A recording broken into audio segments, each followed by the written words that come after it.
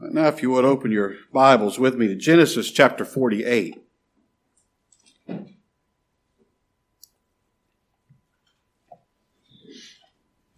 Genesis 48. We get the opportunity to sit in and listen tonight to a very intimate conversation of one of God's saints on his deathbed to his darling sons. I think it'll be a blessing to us. Verse 1, Genesis 48. And it came to pass after these things that one told Joseph, Behold, thy father is sick. And he took with him his two sons, Manasseh and Ephraim. And one told Jacob, and said, Behold, thy son Joseph cometh unto thee. And Israel strengthened himself, and sat upon the bed. And Jacob said unto Joseph, God Almighty appeared unto me at Luz, in the land of Canaan, and blessed me. And said unto me, Behold, I will make thee fruitful, and multiply thee, and will make of thee a multitude of people, and will give this land to thy seed after thee for an everlasting possession. And now thy two sons, Ephraim and Manasseh, which were born unto thee in the land of Egypt, before I came unto thee into Egypt, they're mine. As Reuben and Simeon, they shall be mine. And thy issue, which thou begattest after them, shall be thine, and shall be called after the name of their brethren in their inheritance. And as for me, when I came from Padan, Rachel died by me in the land of Canaan, in the way, when yet there was but a little way to come unto Ephratah, and I buried her there, in the way of Ephratah, the same as Bethlehem. And Israel beheld Joseph's sons, and said, Who are these? And Joseph said unto his father, These are my sons, whom God hath given me in this place. And he said, Bring them, I pray thee, unto me, and I will bless them. Now the eyes of Israel were dim for age, so that he could not see. And he brought them near unto him, and he kissed them, and embraced them. And Israel said unto Joseph, I had not thought to see thy face, and lo, God hath showed me also thy seed. And Joseph brought them out from between his knees, and he bowed himself with his face to the earth. And Joseph took them both, Ephraim in his right hand toward Israel's left hand, and Manasseh in his left hand toward Israel's right hand, and brought them near unto him. And Israel stretched out his right hand, and laid it upon Ephraim's head, who was the younger, and his left hand upon Manasseh's head, guiding his hands wittingly, for Manasseh was the firstborn. And he blessed Joseph, and said, God, before whom my fathers Abraham and Isaac did walk, and God which fed me all my life long unto this day, the angel which redeemed me from all evil, bless the lads, and let my name be named on them, and the name of my fathers Abraham and Isaac, and let them grow into a multitude in the midst of the earth. And when Joseph saw that his father laid his right hand upon the head of Ephraim, it displeased him. And he held up his father's hand to remove it from Ephraim's head unto Manasseh's head. And Joseph said unto his father, Not so, my father, for this is my firstborn. Put thy right hand upon his head. And his father refused, and said, I know it, my son, I know it. He also shall become a people, and he also shall be great. But truly his younger brother shall be greater than he, and his seed shall become a multitude of nations. And he blessed them that day, saying, In thee shall Israel bless, saying, God make thee as Ephraim and Manasseh. And he set Ephraim before Manasseh. And Israel said unto Joseph, Behold, I die, but God shall be with you, and bring you again unto the land of your fathers. Moreover, I have given to thee one portion above thy brethren, which I took out of the hand of the Amorite, with my sword and with my bow. Thank God for his word. Let's bow before him together. Our Father, we come before you a thankful people. Oh, how thankful we are that there is forgiveness of sin, redemption from our sin in the blood of your darling Son. Father, how we thank you for your love that you set upon your people, that you would put us in Christ, that you would see us in Christ, that you would see us only in your Son, as perfect and righteous and holy as He is, and that You would accept us in the beloved, that You would hear our prayer for Christ's sake, that You enable us to come into Your presence with confidence and bow before You and worship You and be accepted. Father, how we thank You. How we thank You for this gospel of Your Son that You've given to us to preach and to believe and to hear. Father, how we thank You. How we thank You for the good news of full and free redemption in Christ our Savior. And Father, I pray that You'd cause Your gospel to run well, that it would go forth in the power of Thy Spirit tonight to, first of all, bring glory to Your name.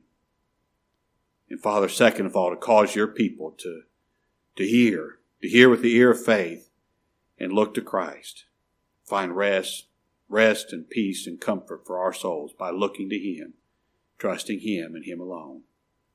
Father, bless us, we pray, for Thy great name's sake. We thank You for this opportunity to meet together and worship, to have Your word open to us. And I pray that You would not allow us to let it go by in vain. And Father, we thank You for the many blessings of this life, how You blessed us. We thank You for the good report that we got today in our sister Lorelei. Father, we thank You answer prayers. And Fathers, for others who continue to need You and need Your hand of healing and comfort and direction upon them, we pray You'd be with them in a special way. Now, Father, again, bless us as we look into Your word. Enable us to see by faith our Lord Jesus Christ. For it's in His blessed name, for His sake we pray. Amen. All right, now I've titled the lesson this evening, Joint Heirs with Christ. In this chapter that we just read, Joseph, or Jacob, adopts the two sons of Joseph and makes those two young men, they're not boys, they're at least 17 years old. Jacob has been in Egypt 17 years. They were born before he got there. So these are pretty much full-grown men. But he makes those young men to be his children. That's what he says in verse 5. And now thy two sons, Ephraim and Manasseh, which were born unto thee in the land of Egypt, before I came unto thee into Egypt, they're mine. As Reuben and Simeon, they shall be mine. Now Jacob adopted Ephraim and Manasseh. Now Ephraim and Manasseh are not Jacob's grandsons. They're his sons. He adopted them. They're his sons, and as his sons, they have an inheritance from their father Jacob. Now here's the picture. In His mercy and grace, Almighty God adopted a people to be His children. Now they're natural-born sons and daughters of Adam. They're natural-born rebels, naturally born, they're worth nothing. But Almighty God adopted them and made them to be His children. And since God's elect are His children, they're heirs of God. They're joint heirs with God's Son, the Lord Jesus Christ. That's what we read to open the service in Romans 8, verse 17. And tonight I want to look at 4 points. It's sinners like you and me being made joint heirs with Christ.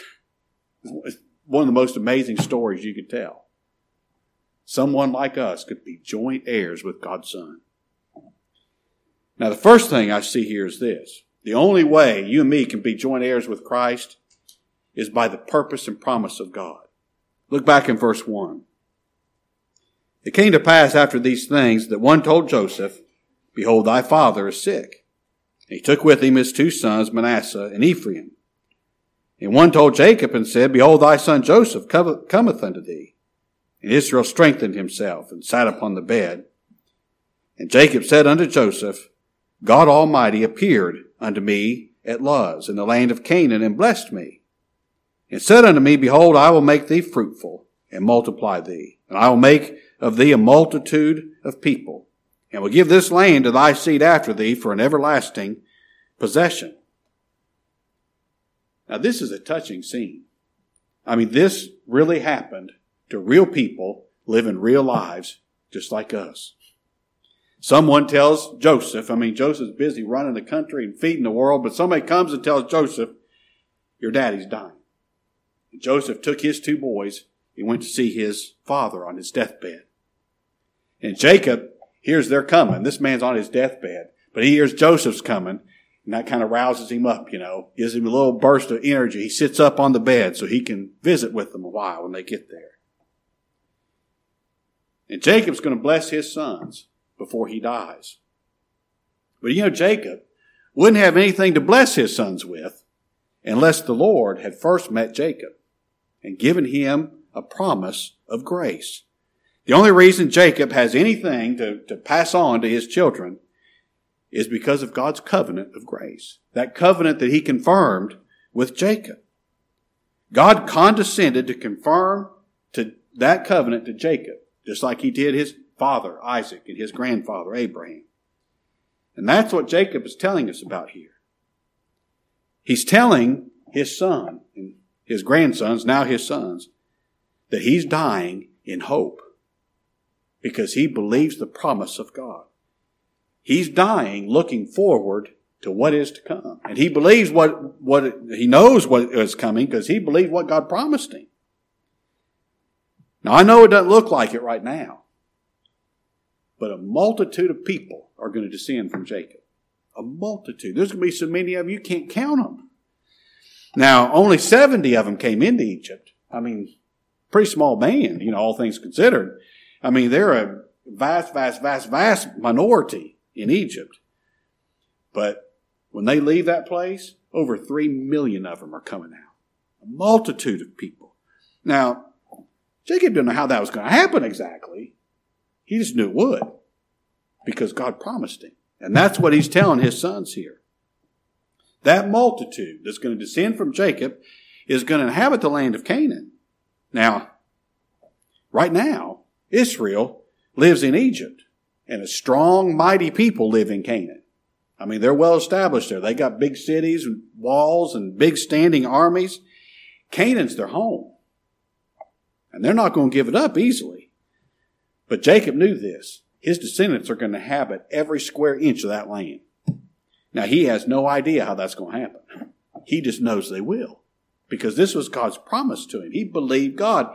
And this is what he's passing on to his sons.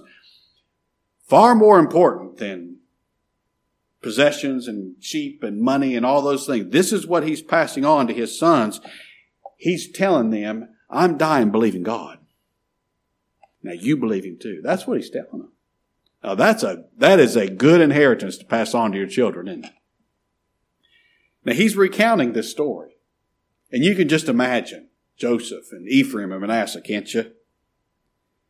They'd heard this story before. I know they did. I know they did because I know this about human nature. Old men tell the same stories over and over and over again. They'd heard this story before. This story of God meeting Jacob and giving him this promise, the promise of his grace, this story is a family heirloom. And Jacob's passing it on to his sons. Now, this story is not exactly part of the blessing that Jacob's going to give, but this is a blessing. He's got this to pass on to his sons and to his grandsons, telling them about the promise of God, telling them to believe it. And a big part of what Jacob is telling them here is this. Don't you forget God's promise to me and to your father, to your grandfather, to your great-grandfather. Don't ever forget this. Egypt is not your permanent home. He tells them down there in verse 21, he said unto Joseph, behold, I die, but God shall be with you and bring you again out of this land unto the land of your fathers. He's telling them, don't forget. Now, this is not your permanent home. Egypt isn't. That's why in the last chapter we looked at last week, Jacob made Joseph promise, you're not going to bury me here. Don't you bury me in Egypt. You take me back to Canaan and bury me there. That's the land of promise. Now, you're not staying here. We're leaving this place someday. He's telling them, I know this is good right now. God's blessing us with all kinds of physical and material blessings right now. But don't you get so caught up in Egypt and all the material blessings and the wealth of this country that you forget your home's in Canaan. Now, you're not staying here. I know it's nice. God's blessing us here right now, but we're not staying here forever. We're leaving this place. We're going to Canaan eventually. He's telling them, keep your heart set on Canaan, not on the things of this country, because Canaan is where God's promised to bless you. Now, here's how that applies to you and me. Canaan is a picture of the land of promise. It's the land of rest. It's a picture of heaven with Christ. And we could say like the same thing Jacob said, God's blessed us. Now, God has blessed us in this place. I mean, this world is not, a very pleasant place to live most of the time, but now God's blessed us. God has blessed us in this place. He's blessed us with physical and material blessings. I mean, they're just without number. I mean, we're rich, blessed people. But don't ever forget, this world is not your home. Now, most of you got to get up and go to work in the morning, so you keep earning the money to be able to have all these blessings, right? To, your home and your food and your cars and all these things. But get up and go to work in the morning, doing what you're supposed to do, and do it with all you got. Remembering this, don't set your heart on this place. No, if you're God's, we're leaving this place. Sooner or later, we're leaving this place, and we're going to Canaan. We're going to the place that God promised us. Remember what Paul said in 2 Corinthians 4, verse 18. Look not, don't set your heart on these things. Look not on the things which are seen, but at the things which are not seen. For the things which are seen are temporal, but the things that are not seen are eternal. Now look on those things. Set your heart on those things. Believers today are called sons of Jacob. I think believers are called sons of Jacob almost maybe more than any other thing believers are called in Scripture. We're sons of Jacob. Because we're just like Jacob, aren't we? Our nature's the same as Jacob. We're saved the same way Jacob was saved, for the same reasons Jacob was saved. It's because of God's covenant of grace. Now, if we're sons of Jacob, we can listen to what he's saying here. He's saying this to his sons. He's given us a blessing if we'll take heed to it and hang on to it and remember it. Hold on to this world loosely and hang on to God's promises for all you're worth. Now that instruction is a sweet inheritance. It's a valuable inheritance and it's a sweet inheritance if we'll take it to heart, isn't it? All right, number 2, this is the second thing I see. God's adoption makes his people to be his actual sons. Now, I know while we're in this flesh, we tend to think, as I am right now, I'm not really, truly a son or daughter of God. I'm not really righteous. I'm not really holy. I'm not really blameless and sinless before God. I know I will be someday. Now, in heaven, I know I will be there, but not really. Not right now, because all I am is sin. Well, that's true of my old man. That's all my old man is sin. That's all he ever will be. That's why he's got to die. But that new man, born of God in the new birth, he's righteous. He's holy. He's unblameable. He's unreprovable in God's sight. He cannot sin. He cannot. I know that's true because that's what God said. God said they're holy, unblameable, unreprovable in my sight. Now, if God doesn't see any sin in me, I don't have any sin. Because God sees things that the way they really are. So if God has adopted me by his grace and calls me his son, that's what I really am, his son. There's a picture of that here in verse 5. Jacob says, and now thy 2 sons, Ephraim and Manasseh, which were born unto thee in the land of Egypt, before I came unto thee into Egypt, they're mine. As Reuben and Simeon, they're mine. And thy issue which thou begattest after them, they'll be thine, and should be called after the name of their brethren and their inheritance. Now Jacob adopted those 2 sons of Joseph, Ephraim and Manasseh. He said, Joseph, they're not your sons anymore. They're mine. They're mine. They're my children. These 2 are mine just as truly as Reuben and Simeon are mine. Now Reuben and Simeon were the first 2 sons born of Jacob. And this is what Jacob's saying. These last two, they're just as much my sons as the first two. That they're really my sons. You see, this adoption, it's more than a sweet act by a dying old man trying to show his grandsons how much he really loves them. It is a sweet act, but it's much more than just a sweet act of love by a feeble old man.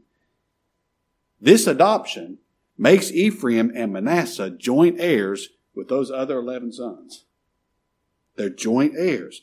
This adoption gives them a legal standing, makes it right for them to receive an inheritance from Jacob just as much as Reuben and Simeon and the other 9.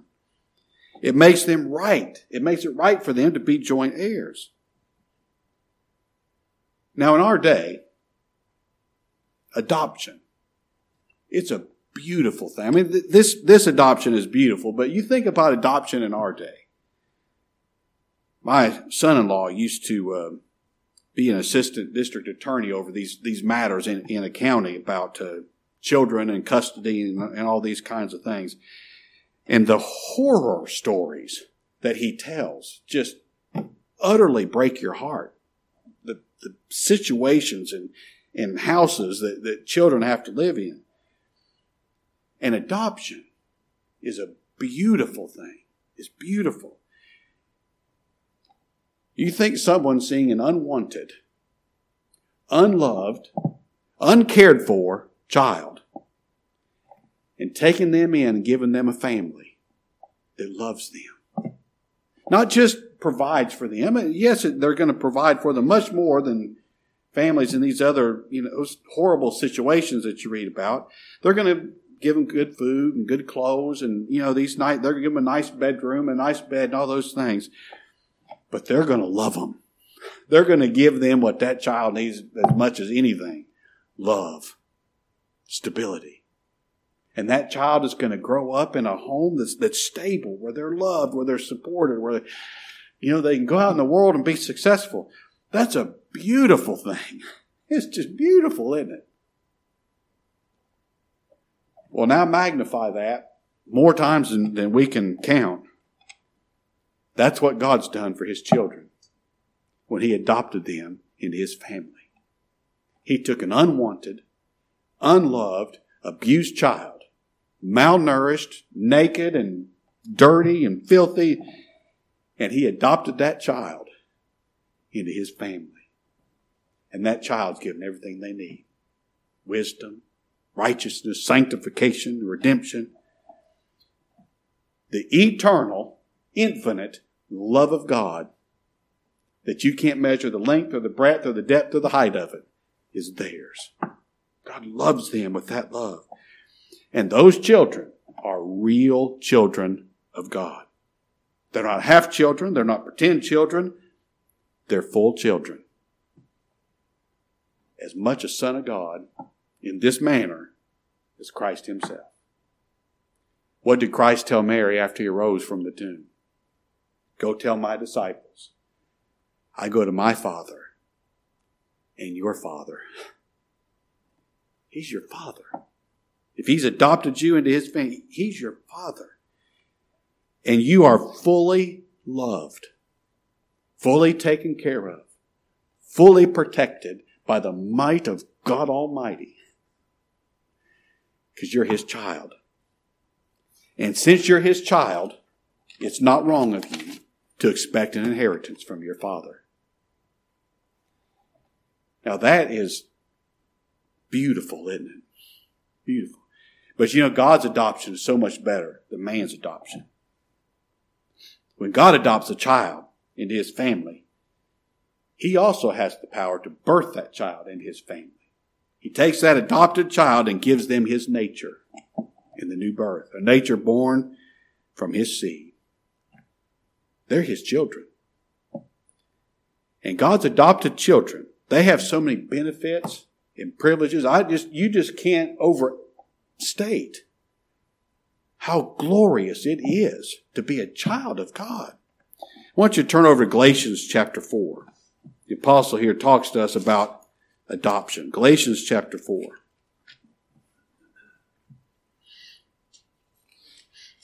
Galatians 4, verse 1.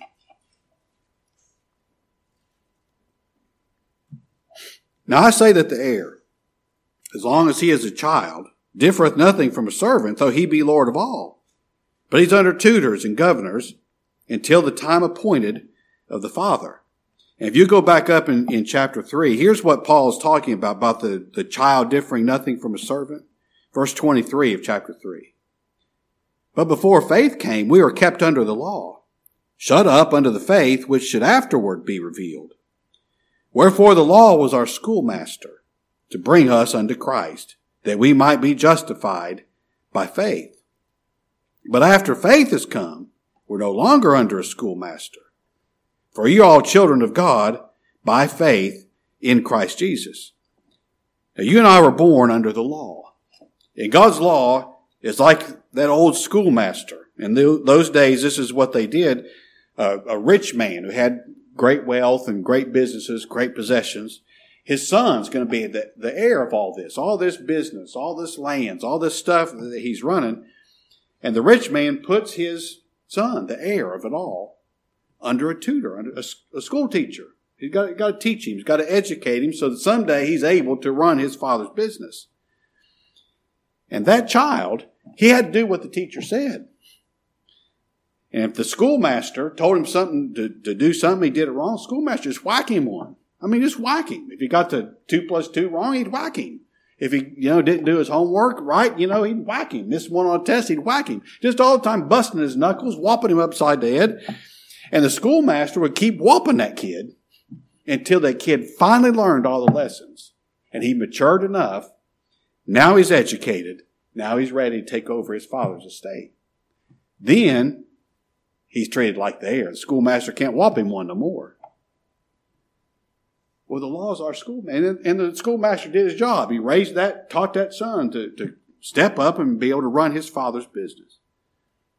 Well, the law is our schoolmaster, isn't it? And the law, God's law, tells us do this and live. Don't do this and, obey me and live. And that law just keeps whacking us and whacking us and whacking us. Just keeps whacking us upside the head because we never learn. We don't have the ability to obey God's law. Now, the phrase Paul uses here is the law brings us to Christ. Well, the law doesn't really bring us to Christ. The law doesn't know anything about grace. The law doesn't know anything about faith. Paul says here we're justified by faith. Well, the law doesn't know anything about faith. The only thing the law knows is obedience or disobedience. Black and white. Life or death. That's all the law knows. But here's what the law does do. It shuts us up to Christ. The law just keeps whacking us. Every time that we disobey, the law makes us see, I don't have any hope of eternal life by obeying the law. Because I can't do it. The law makes me see that Christ is my only hope of being justified. The only way that I can keep the law is by being in Christ. That's what the law shows us. Now, verse 3 of chapter 4. This is what Paul is saying. Even so, when we were children, we're in bondage under the elements of the world. But when the fullness of time was come, God sent forth his Son, made of a woman, made under the law, to redeem them that were under the law, that we might receive the adoption of sons. And because you're sons, now once you're adopted, now you're a son. And because you're sons, God has sent forth the Spirit of his Son into your hearts, crying, Abba, Father. Wherefore, thou art no more a servant, but a son. And if a son, then an heir of God through Christ. See, that rich man's son, he was always a son, wasn't he? He was always the heir. It was always intended for him to take over his father's business. But while he was learning, while he was being taught, he was treated like the lowest servant. But when he matured, and he learned everything he was supposed to learn, then he was treated like the son, like the heir of it all. Well, that's the believer. Before God gave us faith in Christ, the law just beat us like a common criminal. And that's what we deserve. But once faith in Christ came, now we have no more relationship to the law.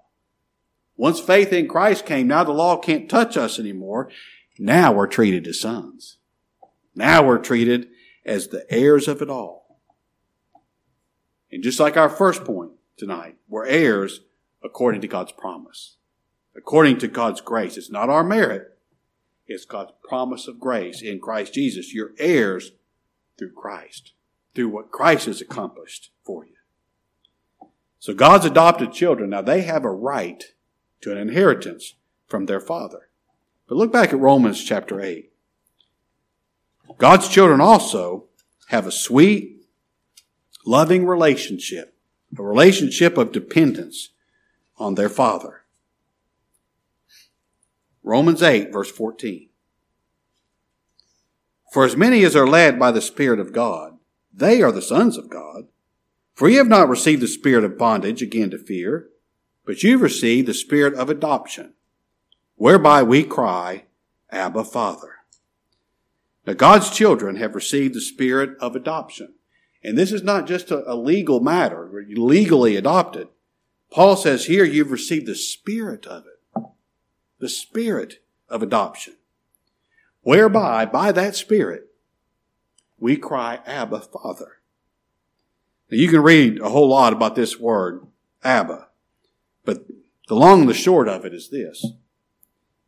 This is an intimate way for a child to address their father. Abba.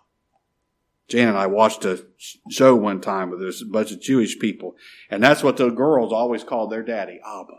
Abba. It's like us saying daddy or papa. It's an affectionate term. It's a term that shows love and affection. Well, here's what Paul is telling us here. God's children have the right to refer to God the Father in intimate, loving terms. Abba. Now that is as amazing as it is comforting.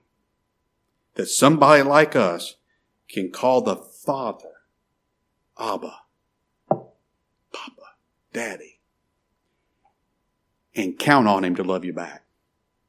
And count on Him to love you back. The only reason we love Him is because He first loved us, right? Now hold your place there, Romans 8. I'm going to show you what I'm talking about. Look at John chapter 14.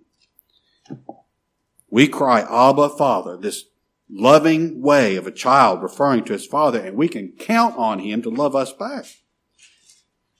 John 14, verse 15. If you love me, keep my commandments. And you know that commandment is, it's not to obey the law, it's to obey His commandment, to believe Him, to trust Christ, not trust anything you do, trust Christ alone. And I will pray the Father, and He shall give you another Comforter, that He may abide with you forever. Even the Spirit of truth, whom the world cannot receive, because it seeth Him not, neither knoweth Him, but you know Him, for He dwelleth with you and shall be in you. I will not leave you comfortless. I will come to you. You know what that word comfortless literally translated is? Orphans. I will not leave you orphans. I've adopted you into my family. You're my child. I love you, and you can count on me. I will not leave you orphans.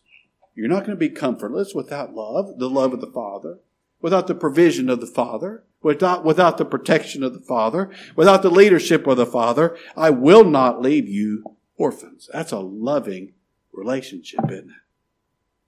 All right, now back to Romans chapter 8. So these children, God's adopted children, they're real children. I know they are because the Spirit of God says they are. Verse 16. The Spirit Himself beareth witness with our spirit that we are the children of God. And if we're children, then heirs. Heirs of God and joint heirs with Christ. God's adopted children are the right, true heirs of God. And we're joint heirs with Christ. Joint heirs with Christ. See, we're heirs, not by our merit, are we? No, we're heirs by Christ's merit. Joint heirs with Christ. And if you're a joint heir, you know what that means? We receive everything We inherit everything that Christ receives, that Christ the Son receives. Well, what's the Son going to receive? Everything. The Father's already put everything into His hands. Then all things are for your sake. They're all yours too. See, the testator has already died. That's what gives us the right to the inheritance, isn't it? Now that's a blessing that you can take with you as you finish out this journey here below. You take this and hang on to this promise. You have a right to expect that inheritance because God's made you His son and His daughter. Isn't that rich? And here's the third thing. I kind of hinted at this a minute ago. If we're joint heirs with Christ, it's by His merit, not ours. God's adoption is always for the undeserving. The undeserving are just always shocked at God's provision for them, at God's grace for them. Look back at Genesis 48, verse 8. And Israel beheld Joseph's sons and said, Who are these? And Joseph said unto his father, They are my sons, whom God hath given me in this place. And he said, Bring them, I pray thee, unto me, and I'll bless them. Now the eyes of Israel were dim for age, so that he could not see. And he brought them near unto him, and he kissed them, and embraced them. And Israel said unto Joseph, I had not thought to see thy face, and lo, God has showed me also thy seed. Jacob said, Joseph, I didn't think I'd ever see you again. I thought you were dead, and I thought I'd never see you again. I dared not even ask for the blessing to ever see you again because I thought you were dead. And God's been so good to me. He's not only let me see your face, He's let me see your sons too. 20 years ago, Jacob couldn't have dreamed up something like this. God's blessings are always so much greater than we can even imagine, aren't they? And they're always a surprise. It's just a surprise how good God is to His people. Well, verse 12, Joseph brought them out from between his knees, and he bowed himself with his face to the earth. And Joseph took them both, Ephraim in his right hand toward Israel's left hand, and Manasseh in his left hand toward Israel's right hand, and brought them near unto him. Now Joseph took the older son, Manasseh, in his left hand, so he'd come up towards Jacob's right hand. And Ephraim, the younger son, is in his right hand, bring him up towards Jacob's left hand. And Joseph did that because the older son, he's supposed to receive the greater blessing. That's what comes from the right hand. So that's what Joseph did. But, verse 14, Israel stretched out his right hand and laid it upon Ephraim's head, who was the younger, and his left hand on Manasseh's head, guiding his hands wittingly. For Manasseh was the firstborn. Jacob crossed his hands. He put his hands the opposite way that Joseph had intended, so that his right hand was on the head of the younger, on Ephraim. And Jacob knew exactly what he was doing. It says here he guided his hands wittingly. You see, Jacob blessed these two boys by faith. Hebrews 11 verse 21 says that by faith, Jacob blessed both the sons of Joseph as he was dying. He did this. He crossed his hands like that by faith. Jacob knew that God's going to bless Ephraim. He's going to bless Ephraim's tribe more than he is Manasseh's. Now, Manasseh's going to be a great tribe, true, but Ephraim is going to be blessed more. Now, I looked into that. I looked at a lot about that, and I just don't know everything I know about that. But here's what I do know. Joshua, that great type of Christ, who led Israel across the river, Jordan River, into the promised land, he was from the tribe of Ephraim. That great tribe of Christ. Maybe that was part of the blessing. I don't know. But verse 15, Jacob goes on. He blessed Joseph and said, God, before whom my fathers, Abraham and Isaac, did walk, God, which fed me all my life long unto this day, the angel which redeemed me from all evil, bless the lads. Oh, let God Almighty bless the lads. Let Let the angel, that's the Son of God, let him bless the lads. Let my name be named on them, and the name of my fathers, Abraham and Isaac, and let them grow into a multitude in the midst of the earth. And when Joseph saw his father laid his right hand upon the head of Ephraim, it displeased him. And he held up his father's hand to remove it from Ephraim's head unto Manasseh's head. And Joseph said unto his father, Not so, my father, for this is my firstborn. Put thy right hand on his head. And his father refused, and said, I know it, my son. I know it. He also should become a people, and he also should be great. But truly this younger brother shall be greater than he, and his seed shall become a multitude of nations.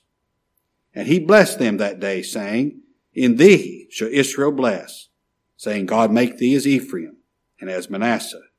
And he set Ephraim before Manasseh. Now, does that story sound at all familiar to you? Jacob blessed the younger son instead of the older one. The exact same way his father did him. Blessed Jacob with the greater blessing instead of Esau. You would think Esau deserved it, right? As the oldest son. But not so. God blessed the younger. Here, God blessed the younger again. Now, that's not man's way. That's just surprising that Jacob would do that. But that's the way God's blessings always are. They're always surprising because they come to the most undeserving. Now, I have to tell you, if you think that you deserve some blessing from God because of something that you've done, you're not going to get it. God's blessings are always by grace. They're never by our merit. They're always by His grace. But I've got good news for the undeserving. If you just can't think of one reason why God would bless you, you can't think of one reason, why would God save me? Why would God bless me? Why would God let me see? Why would God give me faith? There's not one reason God would bless me. God just ought to cast me to hell and wipe His hands and be done with me. If that's the way you think about yourself, let me tell you, God will bless you. For Christ's sake. For Christ, not for your sake, for Christ's sake. God's blessings always come on the most undeserving. I'm sure every person who really believes God will say this. Of all the people that I know that God has saved, I tell you the one that surprises me the most is me. It's just always surprising, isn't it? All right, here's the last thing. God's adoption gives His people a rich inheritance. Verse 22, Moreover, I have given to thee one portion above thy brethren, which I took out of the hand of the Amorite with my sword or with my bow. Now, by adopting, Joseph is the favorite son. You'd think naturally Jacob would want to always give him more, right? But how can he do that and be right? How can it be right for him? Otherwise, it's like he's doing the wrong thing. Well, by adopting Ephraim and Manasseh and giving them an equal inheritance with those other 11 brothers, in effect, he gave Jacob twice as much, didn't he? Because he gave it to his sons. See that? Jacob gave Joseph a double portion. And this land he's talking about here, that he took with his sword and his bow, you know what ended up being on that land? Jacob's well, where our Lord sat waiting for a Samaritan woman to come give him a drink of water. That's where that land was. That's given to Ephraim and to Manasseh. And he says, I'm giving you a double portion. Now quickly look at Isaiah chapter 40. Isaiah chapter 40.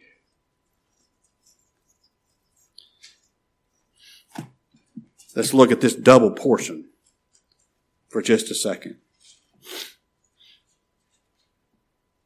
Isaiah 40, verse 1. Comfort ye, my people, saith your God. Speak ye comfortably to Jerusalem, and cry unto her that her warfare is accomplished, that her iniquity is pardoned.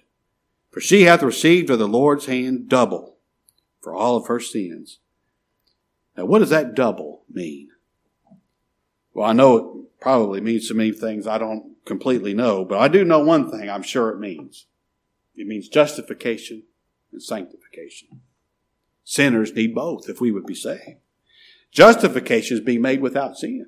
To have no sin. It's to have my sin put away. And if I'm going to stand before God, I've got to be justified, don't I? Somebody's got to put my sin away. Well, that's what Christ did. With his blood, he justified his people. He made it so they have no sin. But if God pays for my sin and then leaves me alone, leaves me to my own devices, I'm going to sin some more. And then I'm going to be damned because there remaineth no more sacrifice for sin. So I need to be justified, but I also need to be made holy. I need to be given a holy nature so that I won't sin again. That's what sanctification is.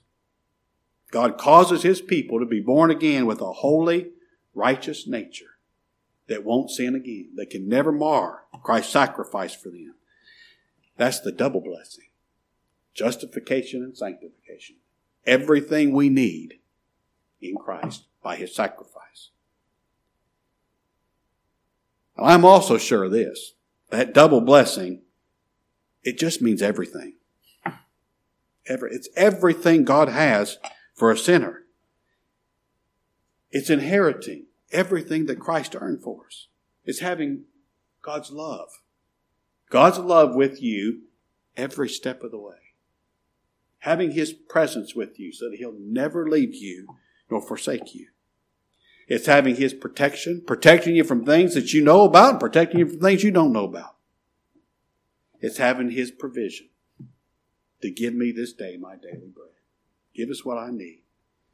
It's having him shepherd us all the days of his life. That's what Jacob talked about earlier, the God who shepherded me. It's having him shepherd us, lead us and guide us all the way. And if he wasn't shepherding us, we'd fall off the cliff, wouldn't we? But he keeps us from doing that. Now, that's an inheritance. There's nothing you can receive, earthly speaking, physically, materially, that's as valuable as that inheritance. So take care of the business that God's given you to take care of. Your home, your family, your job, those things. But set your heart on those things which are not seen. Those are eternal. And that's our blessing. That's our inheritance. All right. Let's bow together. Our Father, what a blessing. We've just looked at this and seen this. What a blessing to be able to call you our Father. It's only by your adopting grace. Father, we're so thankful. How we thank you for the blessings that you've so freely given your people because we're joint heirs with Christ. All because of who he is and what he's accomplished for us. All because of your purpose and your promise. Father, we're so thankful. And Father, I pray that you'd take your word as it's been preached tonight. Father, use it to show your people your glory. The amazing glory of your love, your grace, your pity, your saving power for your weak, undeserving people. Cause it to thrill our hearts. Cause us to our hearts, our souls, to find rest and peace and comfort in God our Father. Father, it's in the precious name of Christ our Savior that we pray. Amen. All right, Sean.